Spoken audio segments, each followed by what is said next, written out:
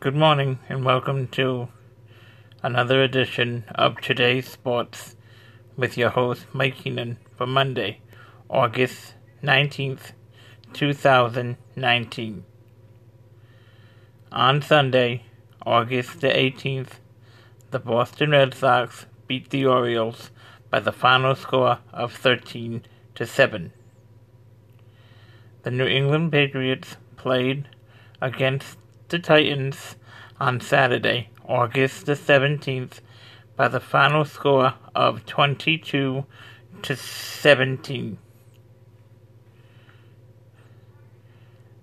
This week's NASCAR winner for Saturday, August the 17th, was Mr. Denny Hamlin.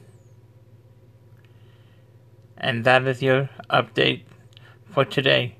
Please check back again for further updates. As always, thank you for joining me, and have a blessed day. Bye for now.